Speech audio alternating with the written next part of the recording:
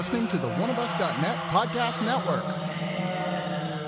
One of Us is a podcast and video network funded all but entirely by donations and subscriptions.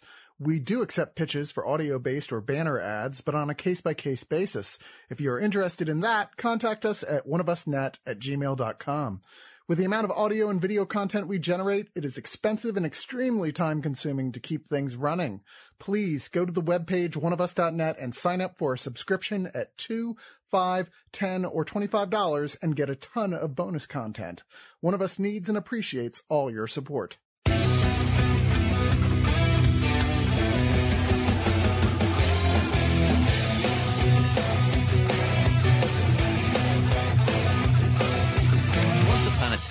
There was an 11-year-old boy from Brooklyn named Alex who liked to write scary stories to chill and terrify his friends with.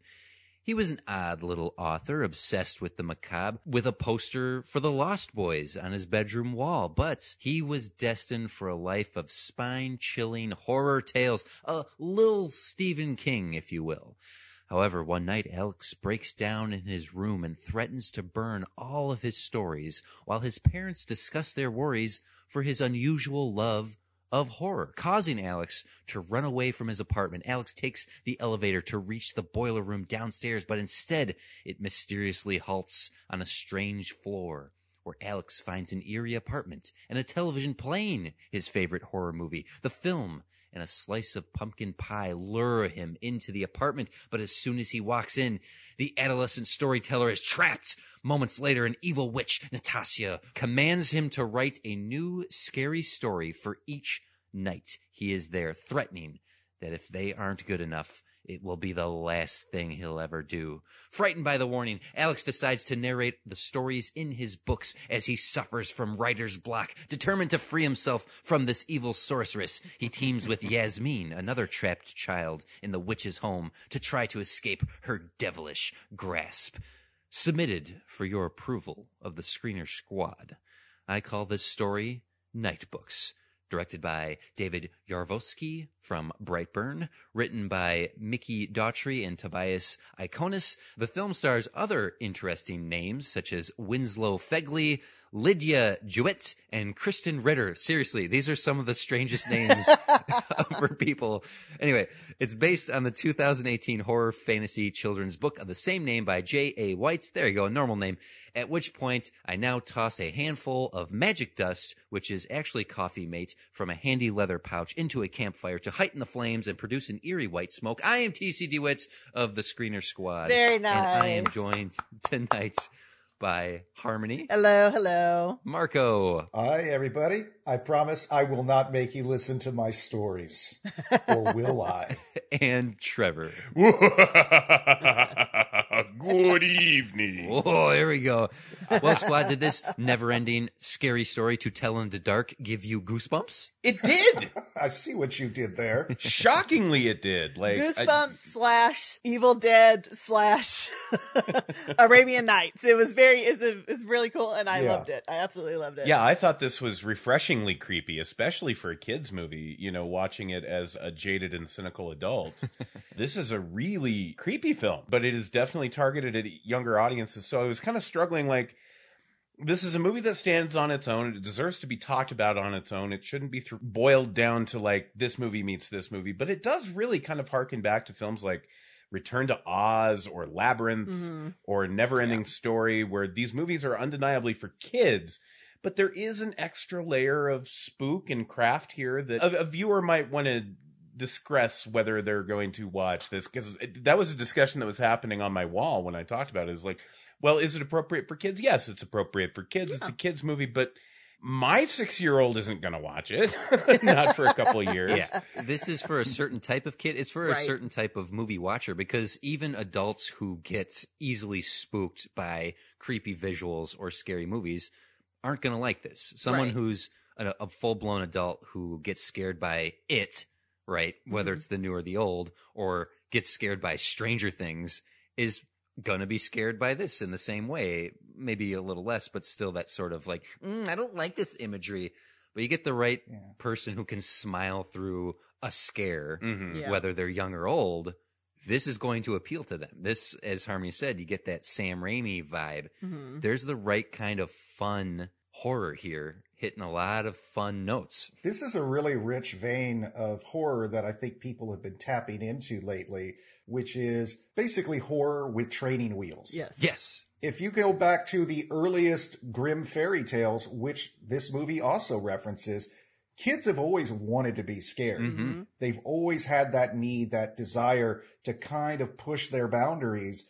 And it's kind of nice to have, for some of us jaded fuckers who've seen it all, it's kind of hard to scare us anymore. But if you're a kid and you're just interested and you don't want to be too freaked out, this is great. And we reviewed another film called The Djinn, very much aimed at a young person's audience. Not too scary, not too gory, but just unsettling enough that makes you go, okay, I could do that. I could probably go to the next level now. And then, next week they're going to be watching the Serbian movie or something. Oh, God. That's a big jump. This will be the one kid at the cafeteria talking about how he watched all of the Human Centipede films. Yes. We're going to warp some minds with this review. Yeah. Well, what I like about this movie, I know you're being funny, Marco, in terms of like a transition film.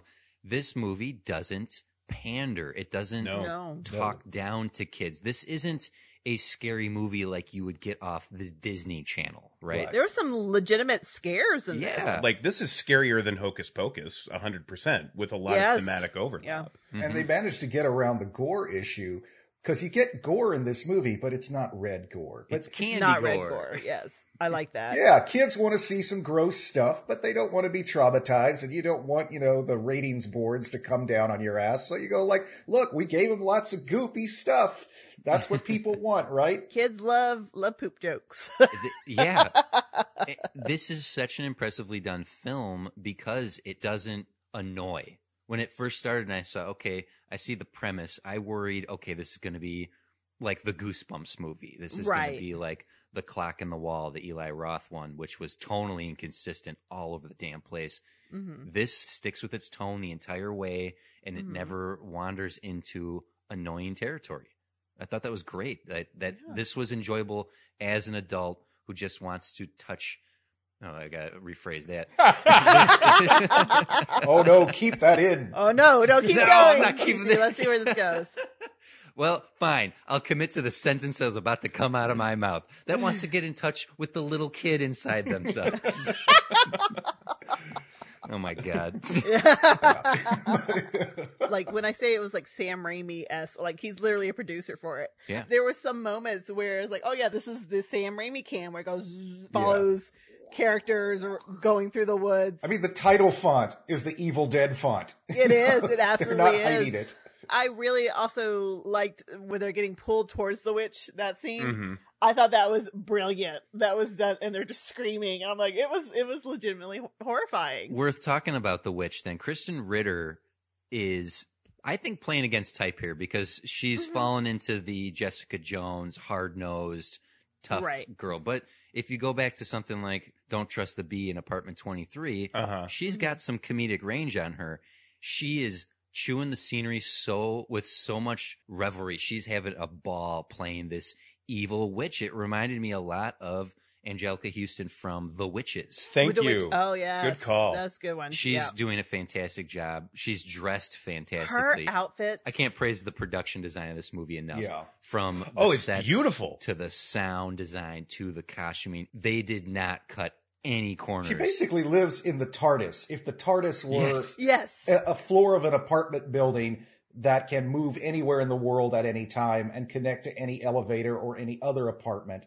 She traps all these little kids. We find out that they need to do something helpful. Otherwise, she's just going to kill them, eat them. We don't know. It's always hinted. We don't know. Useful. But they have to be useful. So Yasmin is sort of the cook. Cook and the clean. The cook, the cleaner, and very importantly, the gardener, which will become important later, because I think the night garden sequence is one of the standouts in the film. So brilliant. But Alex, all he's really got going for him is that he can tell scary stories, and it turns out that A, that's going to be very important to the plot later, and 2, it means we have an excuse to see these little short films of his stories, which kind of surprised me that they were going to do it. And then I felt like they weren't doing it enough. I was glad they brought it back because these fun, I love those little vignettes. they look like cheap middle school productions of a horror movie on stage. And it's really quite fun and inventively shot. I definitely would have loved more of those. Well, and the movie managed to stay one step ahead of me, especially with that. It's kind of playing on my adult expectations and subverting them. That when that started, I'm like, oh, here we are. We're sitting down for 1001 Arabian Nightmares. Like, okay, I know this movie. Right. It's a horror anthology. We've got a kid at this. Oh, and that's not where this is going. That's not what this movie is. I get something that feels a little more like Holes from 2003. Yes. When I'm getting a handle on that, we take a hard left turn into Grimm's Fairy Tales, and it's just, this movie kept me guessing as a jaded adult horror fan who I kind of stepped on this like, oh, hey, the trailer looked good, but man, this is going to be a kid's movie. And I'm trying to be more of an active parent and find some media that'll engage with my kids. And hey, this is exactly that. This is what I was looking for. This was such a pleasant surprise. I was joking about all the fun names. Winslow Fegley, who plays Alex in this, is so good. This kid, for as young as he is, he's 10 years old when he filmed this movie, has such a charisma on screen, and he never comes off like child actor. He's got some great comedic timing. He's got some moments that made me laugh out loud and just how he screams. Yeah. I don't want to blow the jokes, but there's a couple of good shouted one-liners where I'm like, that is freaking hilarious. Well done, movie. Well done.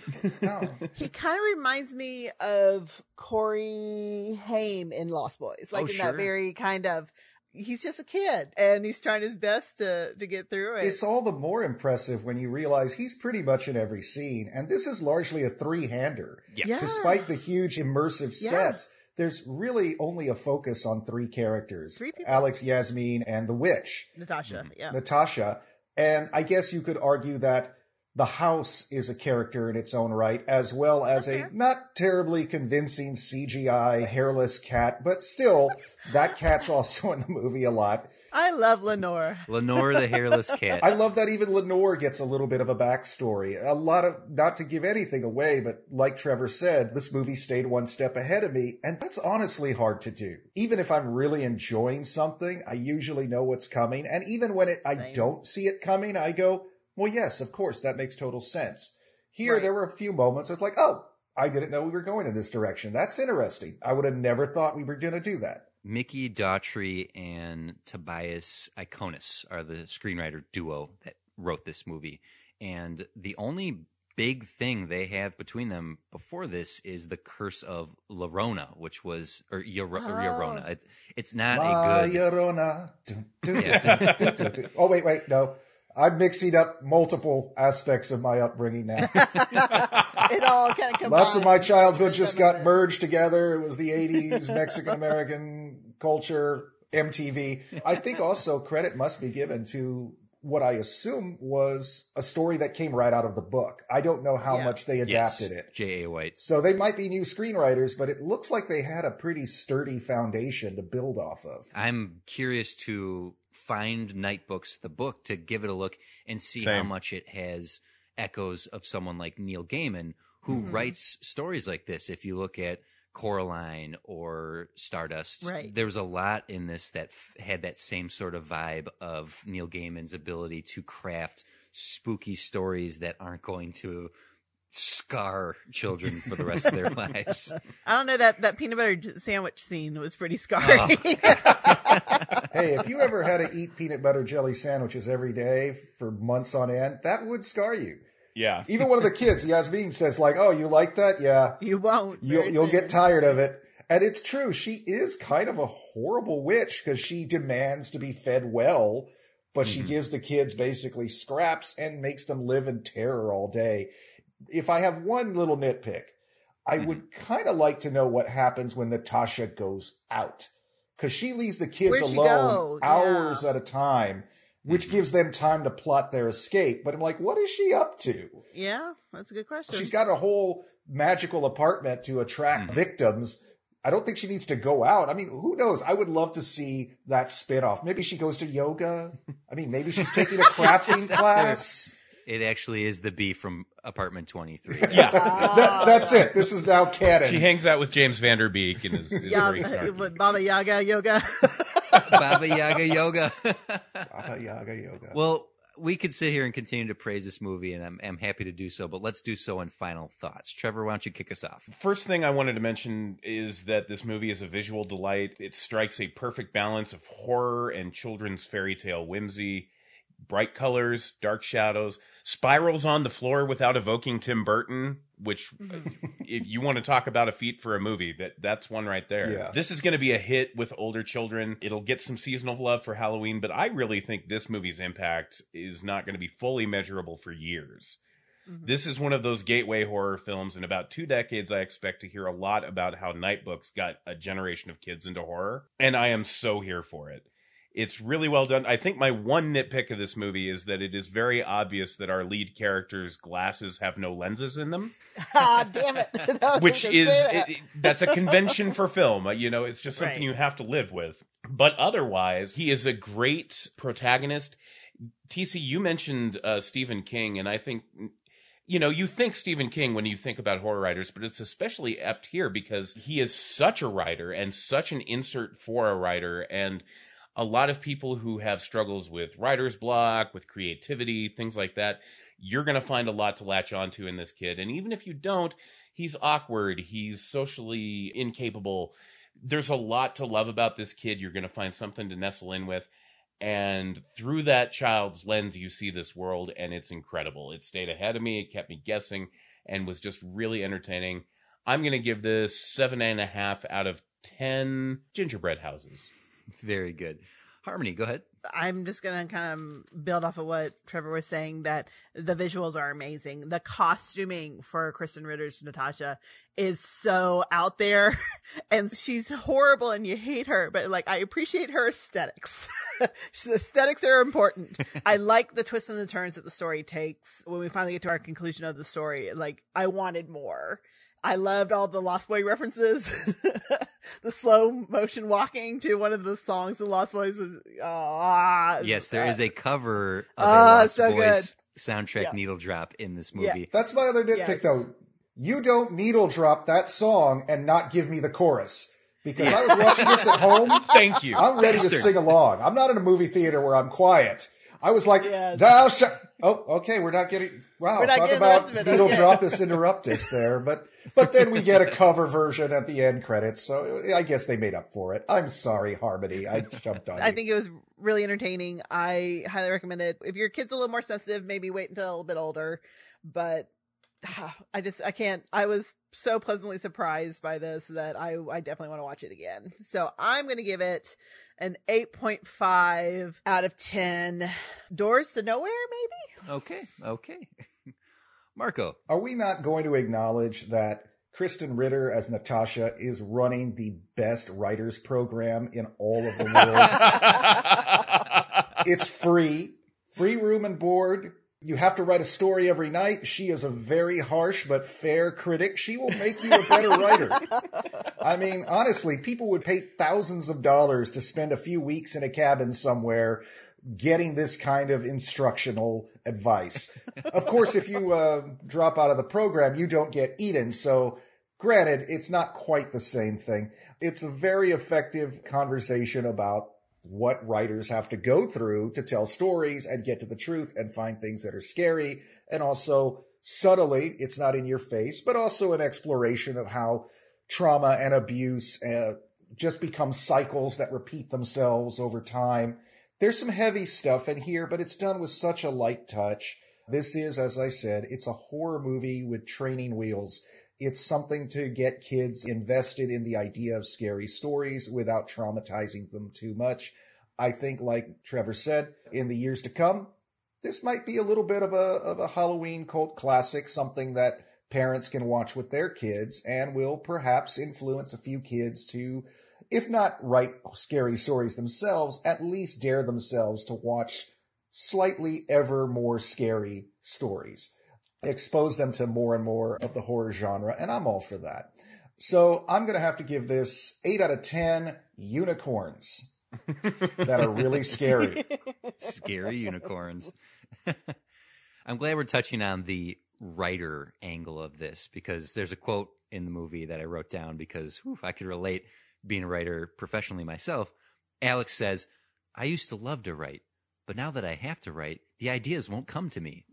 Tell me about it, kid. Tell me about it. I'm ready to experience 50 more years of that, kiddo. Like, And I do have to, like, I wish I could have been a fly on the wall when J.A. White turned in like a draft of this book, and then the editor gets to the part about the witch criticizing the kid's work and just kind of looks up at the author and goes, "Now who is the witch supposed to be in this analogy?" There's a great look at not just being a creative person struggling, but it touches on bullying. It touches on life lessons I think are apt for us now as much as they were or are for children, in that struggle to identify yourself, to be who you are despite criticism. In general, as we've been praising it, the cast is so good on this. The production design, the sets, the costume, the sound design. Listen to this loud on a good sound system. Every frame of this is a rich, rich movie, from the performances to what you're seeing and hearing. The CGI is a bit weak, but it is used so minimally in favor of practical effects. Some of my favorite movies from childhood are the ones that at the time felt like I shouldn't be allowed to watch them, right? We've already mentioned a bunch in here, but Dark Crystal, Neverending Story, Hocus Pocus, The Witches. I loved Scary Stories to Tell in the Dark, and the show Are You Afraid of the Dark, which was like Tales from the Crypt light. I think there's something fun for kids to be creeped out by horror like this. And if you're a kid or a kid at heart who loves Coraline or Paranorman, you're already in, and this is the next step. This is, as I joked up top, Little Stephen King, and it's one step towards Stranger Things and stuff that starts getting a little truly more scary. It's cute and a perfect introduction into this genre, and I really, really enjoyed this. I'm excited to recommend this to some of my more spooky-loving people in my life, and I'm going to give this a 9 out of 10 creepy doll trees. Oh, yes. That's the evolution for kids in horror. You go from poopy to spoopy to spooky to the soul-sucking, terrifying existential dread of an A24 film. To not knowing who you are. That's a natural progression. You go from shitting your pants to making other people want to shit their pants. There you go.